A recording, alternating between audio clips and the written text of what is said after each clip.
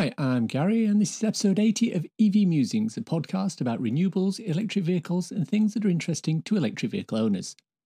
Today's show is the last in Season 3, and as is becoming something of a tradition, we're holding a round table. Before we start, I wanted to thank everyone who's come along for the ride so far. We're at 80 episodes, which isn't bad for something I wanted to do after getting my first electric car 2 years ago.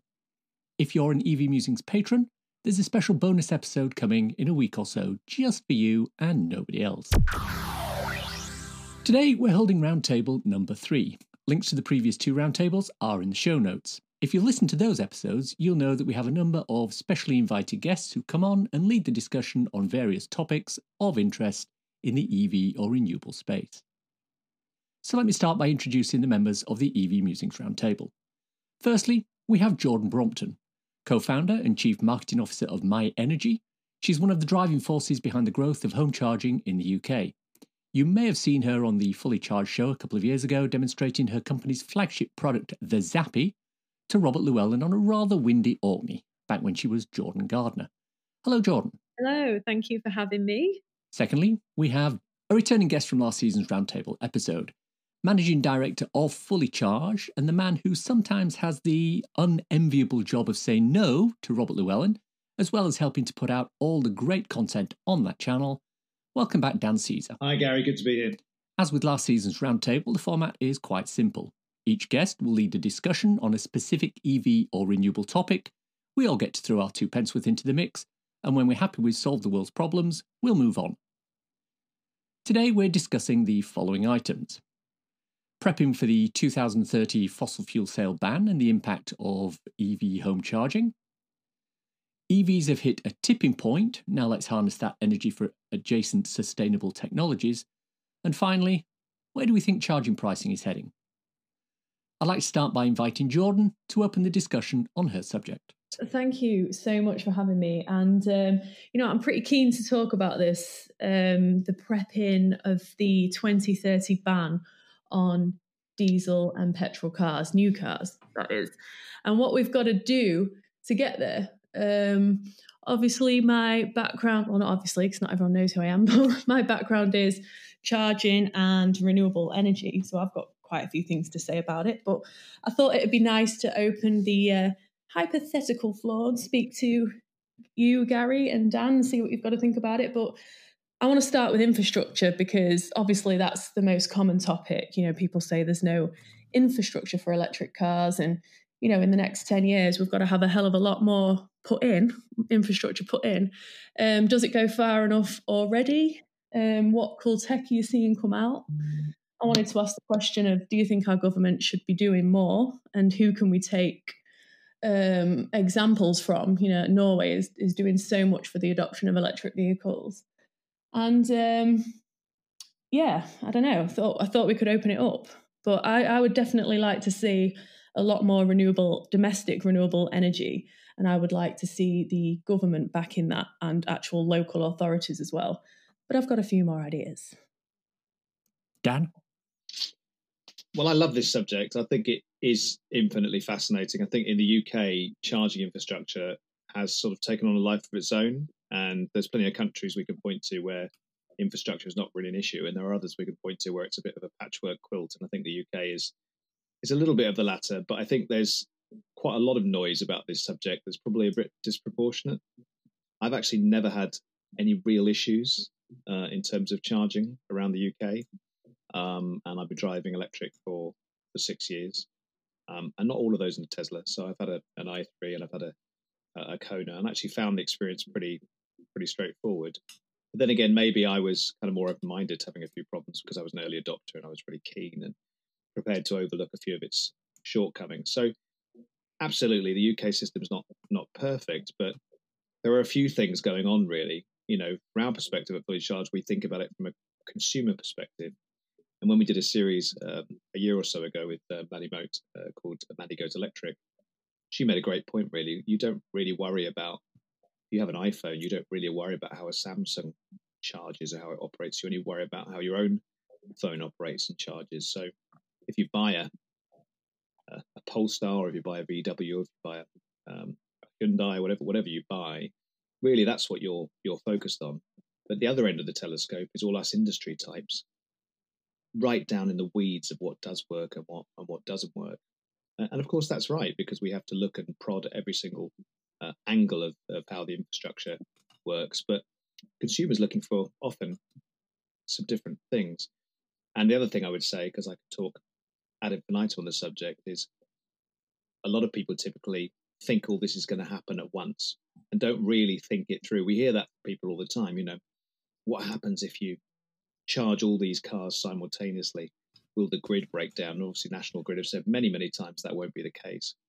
But in what world are we all going to suddenly be driving electric vehicles? It's not going to happen quite like that. I think it will happen quicker than most commentators think, but it's not going to happen instantaneously. And I think often, particularly journalists outside of this area, tend to make the mistake. They think, well, what's going to happen if this happens instantaneously? And frankly, if everyone wanted to drive a pure electric vehicle right now, we all know the car companies couldn't even begin to touch the sides of that demand. So infrastructure is very, very important. But I think that sometimes we navel gaze a bit about it in the UK. Definite improvements to be made, but actually there's quite a lot of charging in the UK, and a lot of it works pretty well. Yeah, I'd like to back that up, because there's actually, what most people that haven't even thought about switching to electric vehicles yet think is that there's no public infrastructure, but there's far more public charge points than there are actual fuel stations. And I think the common misconception is that people need to charge when they're out and about all the time, when most of the charging, if you are looking, if you do have a driveway and you can have a charger at home, most charging is done at home and at work. And there's so many smart ways now that chargers can work simultaneously with the grid to support the grid when there's pressure, or when there's plenty of wind generation and it needs using up. There's prompts now to start charging. That it's a common misconception that people say the grid's going to collapse. It's just not, as Dan says. It's also, I think the government could do. We've seen how well the government have educated people on the coronavirus, right? So if they really wanted to educate people on the importance of switching to electric, and how we can't just keep pumping dirty fossil fuel fumes into the atmosphere and what it does to us, they could do a nationwide campaign. And I think that is something I'd love to see a little bit more education from the government, actually. Where are we on the topic of the government actually driving things on that? Because what you've just said there, Jordan, about education, I think that's fantastic. And also, we've got the OLEZ, the Office of Low Emission, OZEV. OZEV, that's the one. Thank you.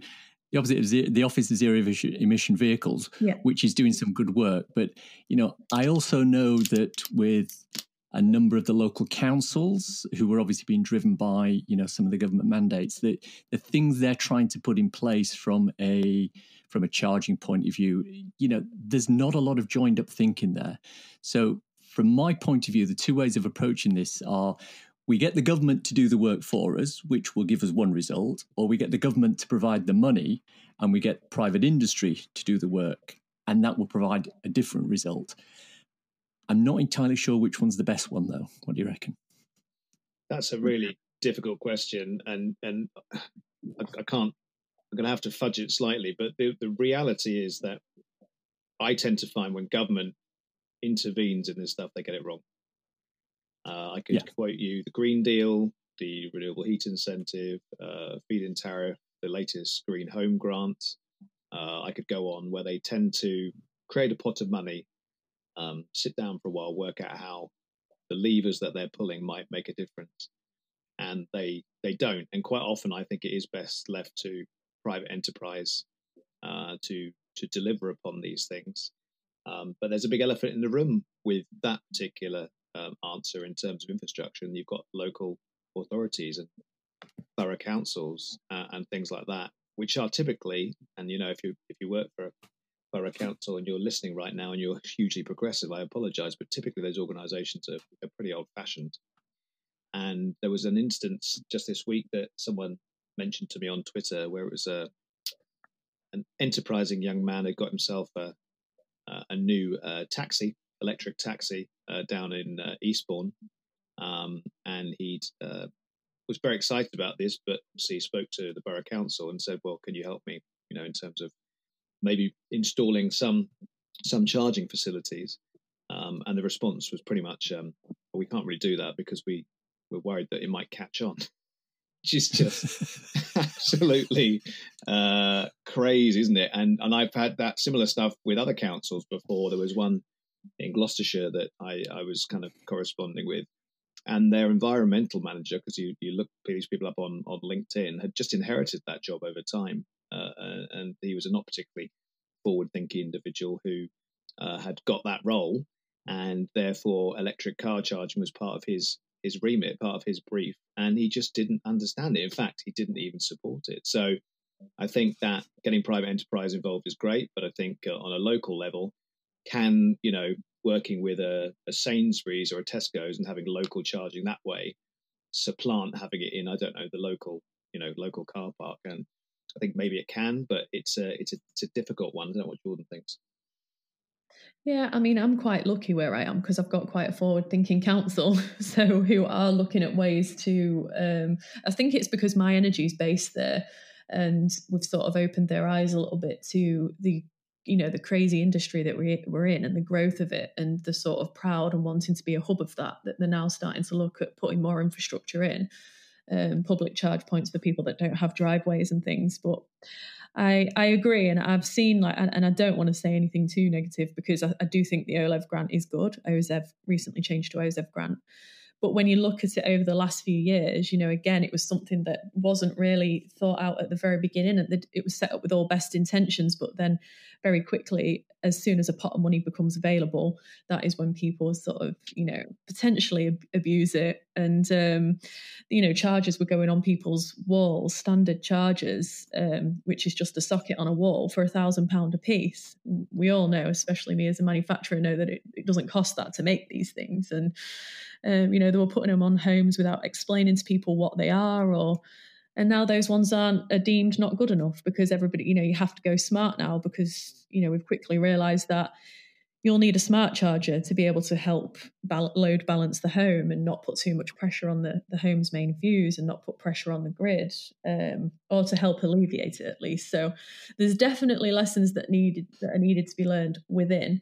But I do think the importance ahead of the 2030 ban of why we're switching to electric could be done through a national government campaign and an educational piece. But they'd need to speak to the private sector on how to do that, maybe get the right people involved. I think the problem I have with this private sector aspect of this, and we've had Ian Johnston from Osprey and Tom Callow from BP Pulse on the podcast to talk about this. Whenever a new charger goes in and somebody tweets about it and you read the replies, it's always, when are you going to put one in Mid Wales? When are you going to put one in the Northeast? There are these charging wastelands. And the short answer as to why the private sector is not doing that is because it's not financially viable to spend, £50,000 or £100,000 putting in a high-powered charger that might get used once every couple of days. So, if you put that in the hands of the private sector, they're obviously going to put lots and lots of chargers in, but they're going to put them in the places where they are going to be able to make the money rather than where the EV users are going to have the best experience of actually using them. And I'm not entirely sure how we can get around that issue. Yeah, well, I think that's a really good point. Sorry, Jordan. I mean, I think that it's the same for things like renewable heat incentive and things like that, right? You've got a certain group of people who are, fuel poor, and there's a different campaign for those people than people who might take up the renewable heat incentive, which has largely been kind of people from sort of upper middle classes who've got kind of disposable income. I think in the case of resource poorness, whether it's broadband or it's EV charging, whatever, if there are areas that are cut off, people that are cut off economically, geographically, then those people should be supported by central government. Completely. We're actually in a bit of a black charging hole in Lincolnshire. So we're based in Binbrook, and the only chargers that I've got are at work and at home. Like I say, I'm working with the local authorities now to put a few more in, but the nearest one for me is like an hour away, which is Leeds, if I wanted a rapid charger, or Sheffield, but luckily I'm I'm in a Tesla now also, Dan. So it's less of an issue. But when we were driving the Leaf around, it was pretty hard work at the beginning of the startup, and then you'd get to the charger and it might not work, and then you really are screwed. But we're seeing a lot more going on. I definitely think ahead of the 2030 ban that plugging the rural gaps is for sure a huge priority. Well, I was just going to say, I think one of the big issues that we've got in the UK is that quite often the average age of the politicians and people in this level are in their sort of 50s, 60s, and 70s. Now, I love people in their 50s, 60s, and 70s. Robert is one of my favourite people in the entire world. That's Robert Llewellyn, by the way.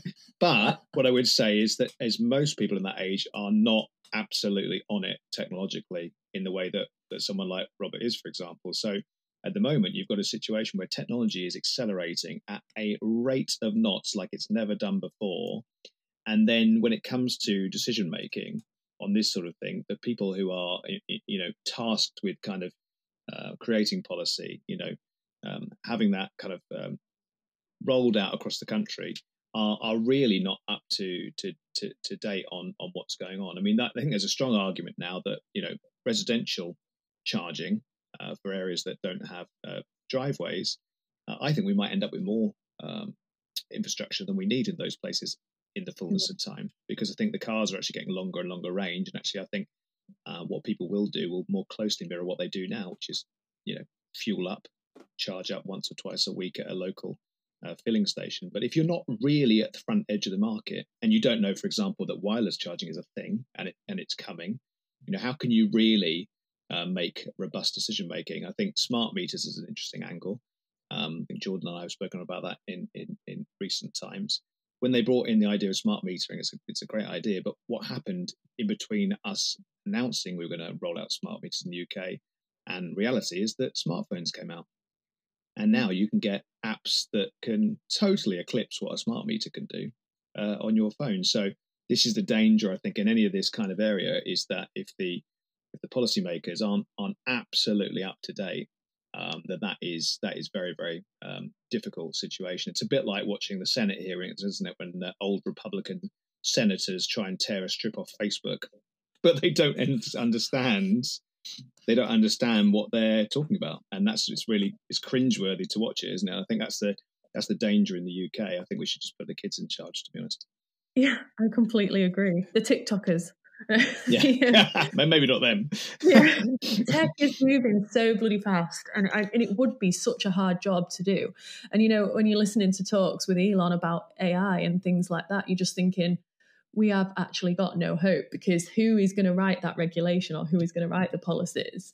I just find it such a fascinating topic. But I think we also need to look at EV ownership slightly different as well, because I don't think that we're going to have we're not going to own cars like we did traditionally in the past, because software is improving so much and there's so many cool innovative startups popping up. You're essentially going to be able to summon a car to come to you, or be able to lease a car for short periods of time, or rent a car for the weekend. An electric car, it might not be something that you even need to put the infrastructure in your own home, or if you own a flat or something, you might not need an electric car all the time. So I think there's going to be so many new diverse ways of driving and car ownership that I think it's just a really interesting space, to watch develop so fastly. So it would be a hard job for the policymakers, and I do feel for them a bit. So Jordan, in your particular line of work primarily with the home chargers, what are the challenges you and your organisation see in prepping for 2030 for your specific niche, your specific market area? Honestly, it's managing growth, because we set up 4 years ago, and we were manufacturing renewable energy tech, and we just thought about bringing out this charger, and we did it. It was literally 6 of us with no real capital, no infrastructure, no manufacturing equipment. We just had an idea that the technology that we used in this particular power diverter might work well in an electric car charger. So we set about developing it, and as soon as we had the prototype sort of on the bench and working, I started reaching out to early adopters of EVs and, people that own solar panels and wind turbines, people I had within my network already. And so quickly we saw that this was, it's a niche, but it's something that we could see that was going to be quite popular. And we've never, ever since been able to catch up with orders. And no matter how we try and forecast the growth against the sale of EVs and against in the UK and Germany, because we sell into Germany as well, we're nowhere near. So every time we ramp up, we have to ramp up again, which is obviously a lovely problem to have, but it's honestly growth. I think this thing is coming far faster than anybody anticipated. And even, with the ban in 2030, there's that conscious shift that's happened. And we're starting to switch into that mainstream market, that the mainstream drivers of petrol and diesel are twigging onto the fact that they might want an electric car. And we just can't keep up. We're trying, but that is honestly the biggest headache. And we just want to, we've got so many ideas for new products. It's innovation. It's trying to innovate fast enough and bring our ideas to fruition. It is definitely an enviable position to be in, isn't it? It's nice. It's nice. I'm sending myself blind with stress, but it's nice. It's a good. No, we are lucky. It's a booming industry, that's for sure. Is there anything else we want to discuss on this particular topic? I'm just looking at my notes. We mentioned plugging in the gaps, mentioned policy, briefly touched on, there's quite a lot of cool countries doing it, like Norway is. Dan, do you know much about Norway? Just to throw you on. Yeah, I mean, not enough probably to go. I'm very tempted to just go. Yep, I could do it. I mean, it's very, very interesting. What's going on there? I mean, I don't. We're due to do an episode out there, so I would probably keep my powder dry and do something on that. But just because I'm trying to research it at the moment. But I mean, so all I know is probably what you guys know in terms of the percentage uptake. The fact that the grid still exists, it's not melted. Yeah. But I mean, it's anywhere like Norway, we quite like taking those stories, whether it's Oslo or Dundee or Shenzhen, as we've done recently, and actually kind of showing the world, look, this is possible. This is possible. It's happening. And I think that I don't fear for the charging infrastructure in the UK. I wish it had been built on slightly sturdier foundations. I think that's the trouble when you do scale really quickly. As you referred to with your business, if you've not got the foundations right, that can be problematic.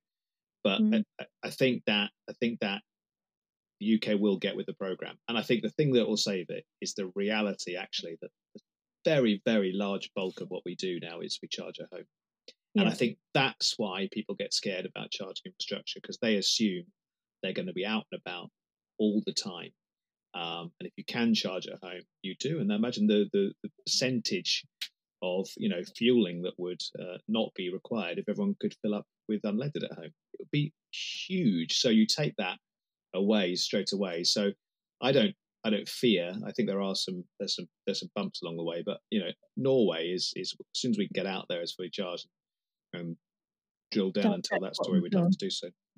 Yeah, I look forward to it. And I think one more thing on the public charging infrastructure, I think as soon as the regulations change and the fact that everybody can use everybody's chargers will obviously be a game changer as well. Because at the moment it's quite confusing for somebody that's just switched to an electric vehicle that doesn't own a Tesla to get to grips with all the different charge operators that there are, charge point operators. So I think as soon as the regs change and allow that to become a little bit more inclusive and easier to charge, will be a big step in the right direction. Well, that's right. And there are two factors playing into that. You've got companies like Octopus Energy who are allowing you to charge on various different networks and actually have the cost of that put onto your electricity bill at home. And then there's the plug and charge standard, which we did an episode on this a couple of weeks ago, and I've completely forgotten what the standard is. It's something like 11505, which means that you will literally be able to come up, plug your car into a charger or plug the charger into the car, and it will do all the handshake automatically. You won't need a card. You won't need any payment method. It will be done in exactly the same way as the Tesla supercharger network all through operates. the number. Yeah. So when the regulation changes for hopefully AC charging as well via the VIN number, that handshake becomes open for AC charging as well. I think that'll be a game changer. Oh, indeed. Right. Shall we move on? Yeah, let's. Dan. Well, thanks for having me on, Gary. My contention is that we've done it. I don't like being complacent. I don't like celebrating and doing victory laps before the victory is won. But I think that the shift to electric cars, electric vehicles, is happening now. I think it's a given. I think if I were to use an analogy, I think it's slow motion. It's a boxing match, and the little plucky electric underdog has punched the combustion engine Goliath in the face. The punch has taken place, and in slow motion now, the Goliath is falling down. And I think that we're at a really interesting time, and we can obviously continue to help that happen, make sure that it kind of comes to its logical conclusion. But I think the time now really is to work out, how do we turn this shift to electric vehicles into a shift to clean energy as well? That's also happening in parallel. But what I've noticed is I've never been so engaged with energy as when I first got an electric car. It totally changed my outlook. And I'm pretty sure that it will do the same to a lot of other people, because suddenly you could see how much energy you're using, what type of energy you're using, when are you using it. And I think there's a huge opportunity to harness that with consumers as they go in. They get their first electric vehicle, maybe give them half an hour to get used to it. But then we could say to them, look, now you've got this, there are other possibilities, whether it's time of use tariffs, or maybe getting solar panels, or maybe looking at how they heat their homes, how they are more energy efficient in general. Do they have chargers at work? I think we can really use this shift to light up the conversation about electrification. And so for me, it's really now, as a channel, we will always cover cars, of course we will, but it's about really kind of joining that up and saying, okay, what energy tariff are you on, and all those other questions. So for me, it's, what can we do to anticipate that and to be ahead of the curve? Because I think the car companies now, slightly begrudgingly maybe at first, but more and more so, you can see them advertising electric cars now. I mean, that really wasn't the case a year ago. They're actually starting to advertise them. So if they're on board with it now, maybe some of them slightly against their will, Toyota, you can imagine that will take care of itself to a degree. And it's the other stuff that really, really concerns me. How can we add more wind, more solar, more energy storage, and all the other great technologies that we cover? How can we really get consumers to take notice of it? Because I can tell you for a fact, I started working in the heating industry in 2003. And until that point, my relationship with my boiler was non-existent. I didn't care about it, didn't think about it. It just sat there, did what it did, never ever thought about it. And now all I think about is, okay, how can we improve energy? What can we do? The rest of it. That's my job. But how can we get other people to get excited about it? I'm convinced we can. What I actually like about that is that silence.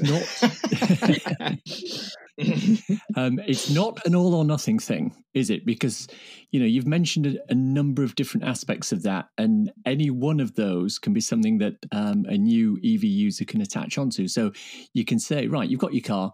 How about looking at a time of day tariff? You can go to, Octopus Go or Agile or any of the other ones that specifically cater for people with electric cars. And if they don't want to do that, you can say, well, how about solar? You can look at putting some panels on. You can look at a sun amp, or, any of the different technologies that are there that can leverage that. Or you can, if you're lucky enough to be able to afford it, all that, you can do the whole thing. You can put the air source heat pump in. You can put the heat batteries in. You can put the power wall. You can put the solar panels. You can get the time of day tariff and make the whole thing work together. And it's not an all or nothing thing, which I think is something that's very much in its favour. Absolutely. It's something that's so close to my heart, because I just think, Dan, you're absolutely right. The second that you get an electric vehicle and you plug it in for that first time at home, and you know, if your bill comes in after a month or two and you're like, holy moly, like my electricity bill's gone up, and you're like, naturally, of course it's going to, because you plug in a huge load into it and all of a sudden you forgot that you used to pay for fuel. It's like that sort of thing that you have like a bit of a crossroads where you're like, oh my God, my bills have gone up, but hang on a minute, I'm not paying for fuel anymore. Never ever have we been able to look at how we power a car or fuel a car and actually not play the system, but use so many things to our advantage to make it, to drive that price cheaper and cheaper and cheaper. You couldn't go to a fuel station and start bartering with the lady behind the counter saying, I want like 5, 10p, 15p off that gallon or whatever. Now there's so many cool ways that you can actually start reducing your energy bills, and you can start, you actually do start asking questions. You're like, where is this coming from, and how have I not been thinking about this for so long, and how much am I paying for my electricity right now? And it just starts sparking all those natural questions, and you think, right, I heard about solar panels back in the day, I wonder if there's still any grants on them, and oh, there's a heating incentive, you can get a heat pump grant now. And it's just, I'm seeing it like daily on my social media feeds. You know, people, I'm 31, people my age are now starting to ask questions about energy and saying, oh, Jord, how much would it cost me to get a heat pump? Or, you know, how much did it cost you to get your solar panels? I'm seriously considering it because my bills are like through the roof, and these people don't have EVs or anything yet, or haven't even thought about switching to a greener, cheaper tariff or charging off peak and things like that. So I think it's a real sexy topic at the moment. And I think it's because coronavirus as well, because we're all spending so much time at home. We've obviously all had that time to go, well, yeah, we're using a lot more energy than normal.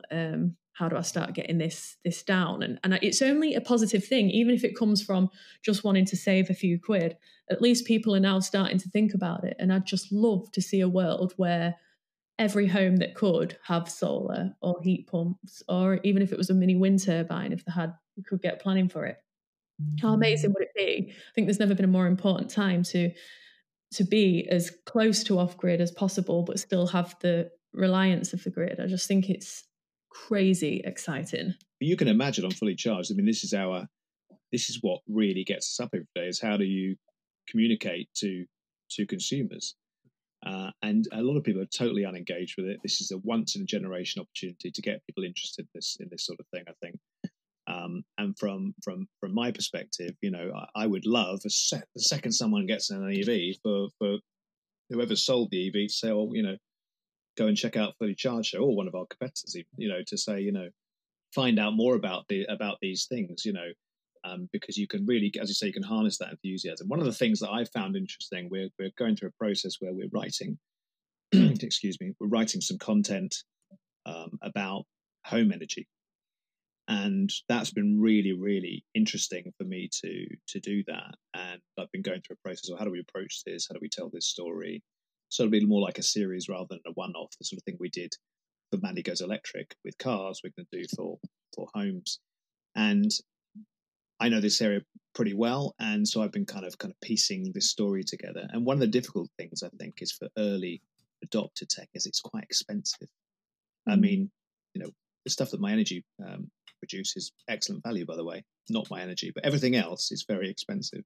And, you know, from my perspective, that's somewhat problematic. You know, we put out an episode about car and we say, look at this Porsche Taycan, isn't it wonderful? Or look at this Tesla, look at this Polestar, isn't it wonderful? And the problem is that leaves a vast majority of people kind of out in the cold saying, well, I can't participate in that. And for me, that's not good enough. So what the home energy story is particularly good at doing is working it from the other end, which is actually saying, well, you know, there are things that you can do cost effectively. There are cheap things that you can do, cheap measures you can do. There are insulation measures that you can do. And then you can move up the scale and do more little things like having, you know, aerated shower heads, just so you get more out of your hot water tank, for example. Just little techniques like that. And then, of course, there are other things you can do, which you can go up to. You get a heat pump, couldn't you? A bit more expensive, but, you know, perhaps 3 times more efficient than a boiler, so worth it in the long run. And there are other technologies as well. And I think it's it's about engaging people for sure. And when they get an EV, that's a great opportunity to do it. But it's also about inclusivity and making sure that, you know, everyone feels they can participate in this kind of revolution. And that goes back to the point I was sort of making earlier in the podcast, was that I think in the instance where people are fuel poor and they can't afford maybe to participate, that's where central government needs to step in and say, actually, we'll help you insulate, we'll help you, you know, with your heating system, etc., etc. But generally speaking, I think this is a once in a generation opportunity, and it's all about communication. Until this point, 2010 to 2020 felt like a war of ideas. It's hydrogen versus electricity. It's, you know, it's old world versus new world. It feels like that kind of war is being won a little bit. And I speak to more and more people who are kind of really interested in electric vehicles. They can't all be zealots like me. I appreciate that, but I think there's a definite opportunity to kind of say to them, okay, well, you know, this is the first step in your journey. And I think a lot of people now, because of coronavirus, because of the general kind of situation with climate emergency, are much more open-minded. You can mention it now, can't you, Jordan, at a dinner party, if we had them? You can mention it now without people looking at you like you've got 5 heads. Yeah. People are actually interested to talk to you about it. Yeah, for sure. I've found that a lot more in the last few years. I think there's 2 aspects to this which jump out at me. And one is there's an education aspect, because as we've said, once you get into it and you start to look, there's a huge amount of stuff there that you can look at, you can consider, and, you know, there needs to be some sort of centralized method of finding that, which maybe the government can deal with or whatever. But the second part of that is something that I know Fully Charged have touched on several times, which is the government needs to be implementing standards for things like new houses. You know, new houses need to have heat pumps, they need to have solar, whatever it is, so that we're instilling in people that that's the standard as we go forward. And I think if you've got the standards in place and you've got the education, it becomes a lot easier for this to sort of gain critical mass and move forward. Completely agree. I mean, just sort of off topic, did any of you listen to Elon's and Joe Rogan's podcast that was just at the weekend? Because Elon mentioned about carbon tax, and it's not something that I've ever really thought of before, but I think it's such an obvious answer to help speed up this kind of technology and policy change, that if an actual carbon tax was introduced, you'd quickly see a lot of habits changing within large corporations, and even within government. It's well worth the listen, and just how he explains that. He says the markets work really well if everything's at the right price, and markets respond really well. Because you know, we should be bringing down the tax on these things. We should be bringing down the price on these things and making it more accessible to everyone. I would love nothing more than to see everybody be able to afford, you know, if they had a bit of roof space to be able to afford panels and maybe a small battery, or, you know, an eddy to heat the hot water for them. It should be something that everybody should have access to. And these, you know, these types of businesses and these type of clean tech should be, you know, celebrated and not paying the same amount of tax as something that's a lot more damaging to the atmosphere. And totally. I think it's a great idea. I'd vote for it. Yeah, there was you might have seen the campaign that started in the Express newspaper this week. I can't believe I'm even talking about it. Which I think Dale Vince and others were kind of involved in talking about actually how we need to go green, and it was quite interesting. I think the Sun followed suit a couple of days later with their own kind of green campaign. I mean, if that isn't a sea change, I don't know what is. But in that, Jordan, it was saying basically that the system is set up now still to incentivize, you know, old energy, legacy, fossil fuel stuff, and not the new stuff. And I think it's absolutely, you know, it's a great opportunity. I guess that countries have not wanted to shoot their establishment industries in the foot, but I do wonder now in Britain in particular, if we don't get onto the other foot quickly, that we might not be left behind, you know, by Norway and China and the other countries that are really getting on with it. I mean, what would make us happier than having a battery factory or batteries in the UK? I mean, maybe it would be amazing, but at the moment it looks so excited. difficult. Absolutely love that. We're getting one, aren't we? Didn't I see something in the news that somebody's building a battery factory? There is one. I believe. Yeah. There is one planned, but it's pretty early and the details relatively light. So I don't want to put my tinfoil hat on and say it's not going to happen. But I would certainly say we want to get to the kind of the spades in the ground point of view. Sometimes these things are speculative and they can suck up a lot of investment money. So there's interest for organizations to say, oh, yeah, this is happening. Isn't it great? And for every Tesla, we've seen a Nikola Motors, right? We've seen companies that will just take on investment, but with no real chance of going real. So Britain probably needs to have multiple battery factories in the works to make one or two happen, I think. So yeah, let's hope that happens here. And there's some really good things going on here, but I think it's a lot about entrepreneurs in the UK. And sometimes we're good at launching stuff. I'm not sure we're brilliant at scaling things in the UK, and that's something we need urgently to rectify. Anything else on this topic? I forgot what the topic was.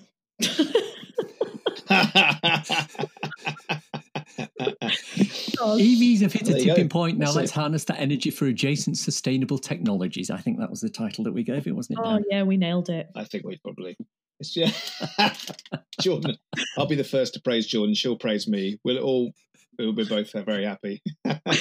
Gary, whether you liked it or not, is it immaterial? No, I'm kidding. Well, that's fine. That's no problem. Okay, let's move on to my topic. Could be a bit contentious, we'll see. Earlier in the year, I wrote a blog post entitled "Charging an EV will cost as much as fueling an internal combustion engine car." It's on the blog if you want to read it, links in the show notes.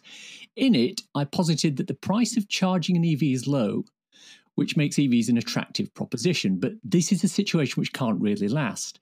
For the new fossil fuel sale ban in 2030, the UK will need a ton more chargers of all types, and John's already made reference to this. And the charge point operators, they'll need to step up and provide a lot of these chargers. That's going to be a substantial investment.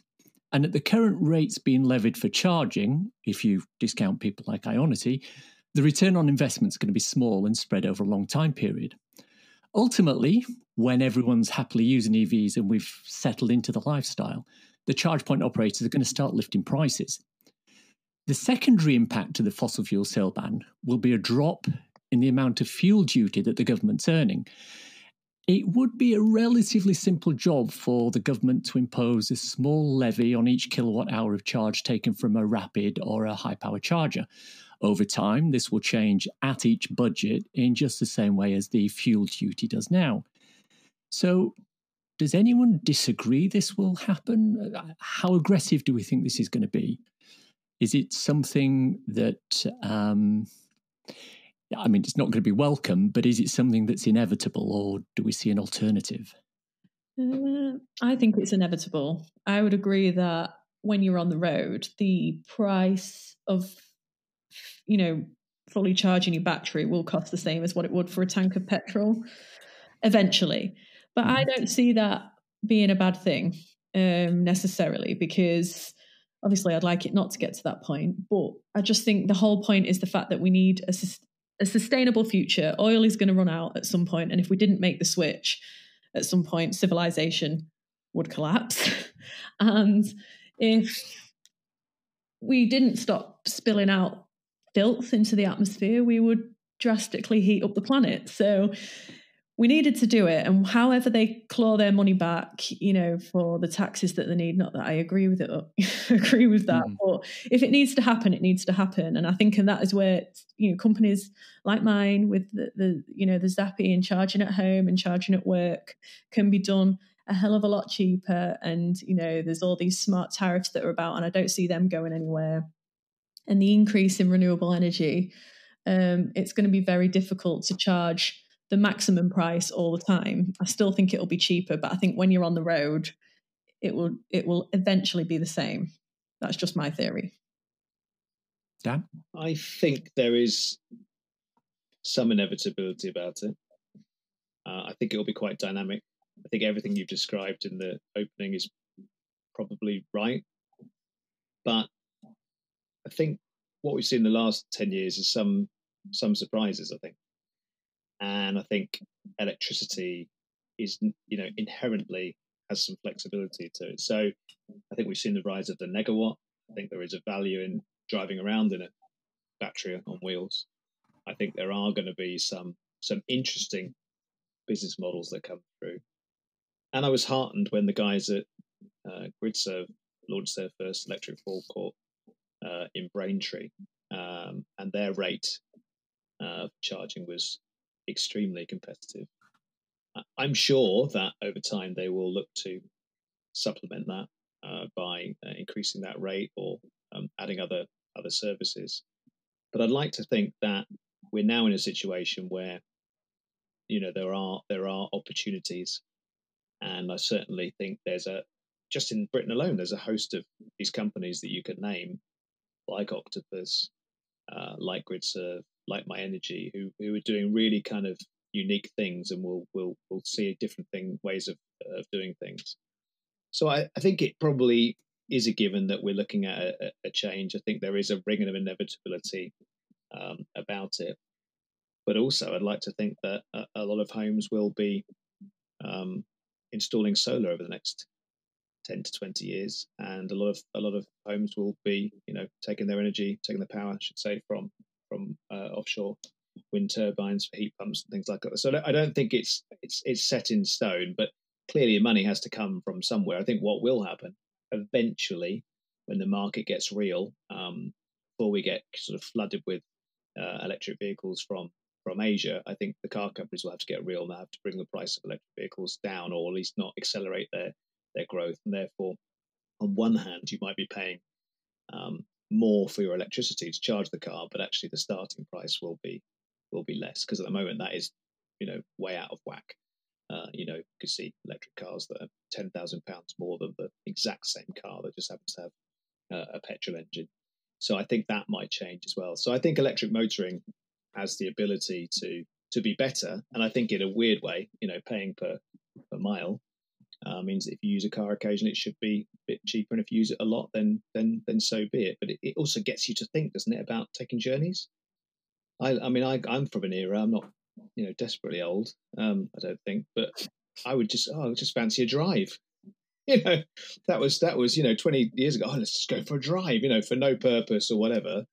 And sometimes it's actually worth thinking about that. You know, popping out to the shops all the time. I mean, I'm at home a lot at the moment. Maybe I've got lockdown fever, but you know, going out to Sainsbury's seems like a rare treat these days. But you know, do we need to make as many journeys as we do? I mean, I think that frankly, the question about commuting and even going to driving long way for meetings, the rest of it, is that going to rebound to the same level it was before the pandemic? I'm not so sure. So I think in a way that pay per mile thing could be a good thing.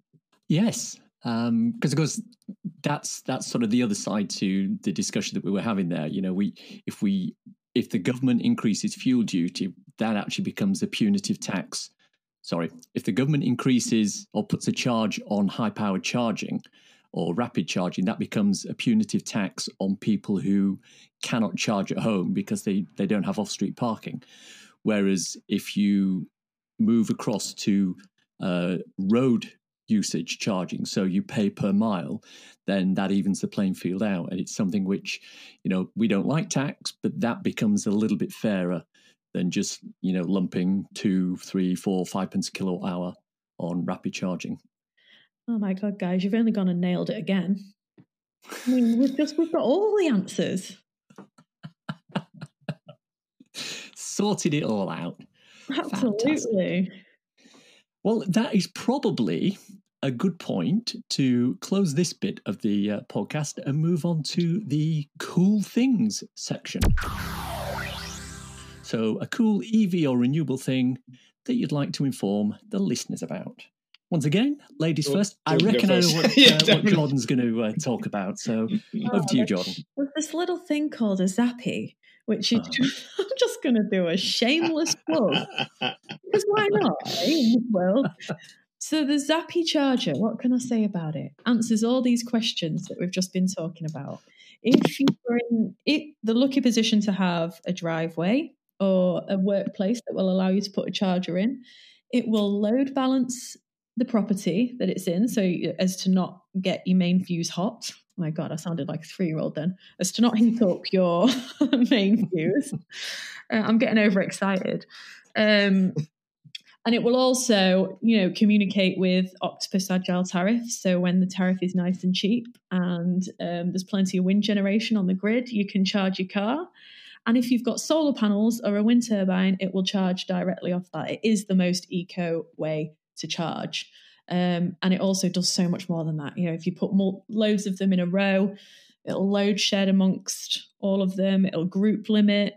It's just a really nifty bit of kit for charging your electric vehicle. It takes into consideration absolutely everything. So boom, yeah, it's the Zappi, and I'm proud. Quite rightly. Let me play devil's advocate on that. There are a lot of other chargers that are out there on the market, which maybe, shall we say, a bit more conservatively priced than the Zappi. How would you address that issue if somebody brought it up to you? Because they don't have half the features, and it's probably not made in the UK. And I also say buy cheap, buy twice. So always look at the quality. We've got a lot of tech in there, which means that you don't have to fit earth rods, and it is one of the safest chargers on the market to fit, and it will work in all scenarios, depending if you've got a home battery, like I said, if you've got solar panels, work with the tariffs, all that stuff requires extra hardware, which obviously means there's a bit of an extra cost. So it just depends on what kind of quality you want. Excellent answer. Thank you. Dan? I am pretty much the luckiest person alive, and I get to look at all the different things that are going on around the world from a tech point of view. So I could answer this question any number of ways. For example, one of the things we're really excited moment about is going to a wind turbine recycling business in Europe when we're allowed to. Really, really think that's kind of interesting, because early last year there was a very, very naughty mock shockumentary about called Planet of the Humans, which kind of said that, wind turbines aren't any good because they just, they break down, and how do you recycle them and all the rest of it. So I could answer a number of different ways, but I think what I would choose is probably the conversion of electric vehicles. Now, we're really lucky to occasionally get the opportunity to see, a converted electric vehicle. We got the opportunity to look at a Ferrari 308 that had been lovingly converted. Robert's just had his Nissan Leaf new battery put in for his Mark 1 Leaf, which is super exciting. There's some great companies that we work with, like Electric Classic Cars and New Electric, who are doing incredible things. And there's a really interesting company in France as well called Transition One, who we're hoping to film with soon, and they will convert your own ICE vehicle into electric, and there's a whole bunch of them that they do. So I think that's just an extraordinary opportunity here. I think it's actually much bigger market or market segments than people realize. And our plug, if we have one, really, is we've got an episode coming out in the next week or two, which is Elliot Richards, who's our kind of Shanghai correspondent, as we kind of term him, goes to visit a company called Shanghai Customs, and they are converting the Honda Cub motorbike. I understand it. There's 100 million of these in the world, and they do a fantastic job of converting it to electric. And all I would say really is just think of the possibilities of all the vehicles that are out there that could be converted. So we don't necessarily have to send the body to the junker's yard. There are other things that we can do as well. I think that market really is one to watch. I think it's going to be much more significant than people realise. What I particularly liked about the 308 conversion, correct me if I'm wrong, Dan, once it had been converted, the actual performance statistics on the vehicle was superior to the original Ferrari that it was based on.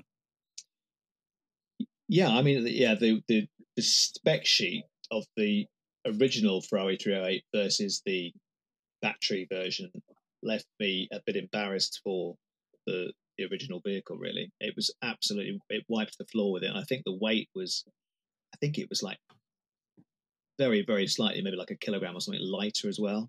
And it was better balanced through all four corners of the car. So it drove really, really well.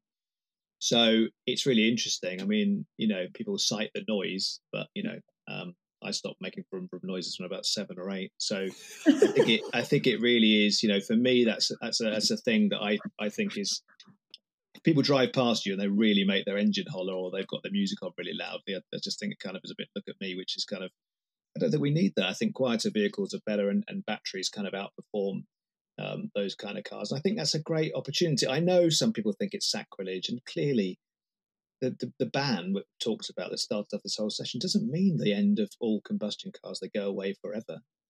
We'll keep those classics. We'll look after them. I'm sure we will. I'm sure there'll be fantastic things, like there's a brilliant classics event, the Silverstone Classic. I'm sure that'll carry on. And it's not that we're going to, all of those cars are going to go forever. But I think that the opportunities that battery electric cars afford is fantastic. You'll know, Gary, about Tesloop and people like that who have been running Teslas for 300, 400,000, 500,000 miles on the same battery. Yeah. I mean, how amazing, right? It's not great probably if you're trying to sell cars every, to the same person every 5 years, but for the planet and for people to be able to kind of get in the cars that they love and maybe convert them, that's great. Or to keep their classic for much longer while they have an electric as their day-to-day drive, which is the case of Peter, who has the Ferrari. I mean, I think all these things we should really look forward to these possibilities and not be scared of them. That's an excellent, cool thing. I like that. My cool thing is something which it sounds a little bit like science fiction, but it takes place in Coventry. The world's first airport for electric flying cars has been announced. It's a collaboration between a company called Urban Airport and manufacturer Hyundai. They're using the recently unveiled Hyundai SA1 flying taxi, and it's aimed at pioneering the urban air mobility revolution, estimated to be worth almost £1 trillion over the next 20 years. The sites can be installed in a matter of days. They're reasonably mobile. They emit net zero carbon emissions, and they're operated completely off-grid. Two things that jumped out at me about this airport. Because it's effectively drones, one of the ways they've managed to reduce the noise of the drones in the local area is that they've actually got an elevated landing area. It's about 2 stories off the ground. And tests have shown that this reduces the ambient noise. And once the plane lands, the whole thing drops down on a lift or into a specific building underneath, where it can be charged and reloaded, which is something I'm pretty sure I've seen in some science fiction movie somewhere. And the other thing about this is because it's completely off-grid, the actual source for the energy, I believe, is hydrogen. Now, it's not actually a hydrogen-powered vehicle, but I think they're using hydrogen as a storage mechanism so that they then convert that into electricity. And that's one of the ways that they can manage to deal with this without having any grid connection, and to be able to take these particular airports and move them to a completely different location within a couple of days. I quite like that when I saw it. That's very cool. It's honestly, it's hard. I mean, Jordan will agree. I mean, you spend all your time on the websites looking around at what's going on in the world. Every day there's something that just really excites me, every single day without fail. Yeah, it's a great time. Sorry, I'm jumping way in because I'm getting excited. There was an app called Literati. That sounded really cool, and it was something that every time you picked up litter, you had to put it into your app, and they were trying to collect data to then feed into governments and local areas and schools where more litter in the world was being distributed, and pockets of the globe where it was really building up, and how that they can disperse it and which kind of litter can be recycled. And because they think that data is the answer, so they're just basically trying to capture as much data on litter as possible. And I thought that was a real cool, innovative app idea. I think it's based out of San Francisco or somewhere. I heard it on Clubhouse. I was like, there's so much going on in the sustainable world. I just think it's just a great. It used to be something that, like Dan said, was really frowned upon, but now it's absolutely, everyone's just trying to get into it and coming up with amazing ideas, and it excites me. Getting excited about litter. A litter app. I like it. God. I'll send you the link. You can get excited about it as well. Fantastic. Going to download it immediately. Right, that's the show for today. Hope you enjoyed listening to it. Many, many thanks to my guests, Jordan Brompton and Dan Caesar. It's a bit like herding cats putting together a show like this, so I'm glad we got some great guests willing to deal with whatever scheduling changes got thrown at them and some of the technical gremlins we encountered. So thank you very much to the two of you for that. If you want to contact me, please use the EV Musings Twitter account, MusingsEV, or I can be emailed at evmusings@gmail.com. I'll also include Twitter links for Jordan and Dan in the show notes.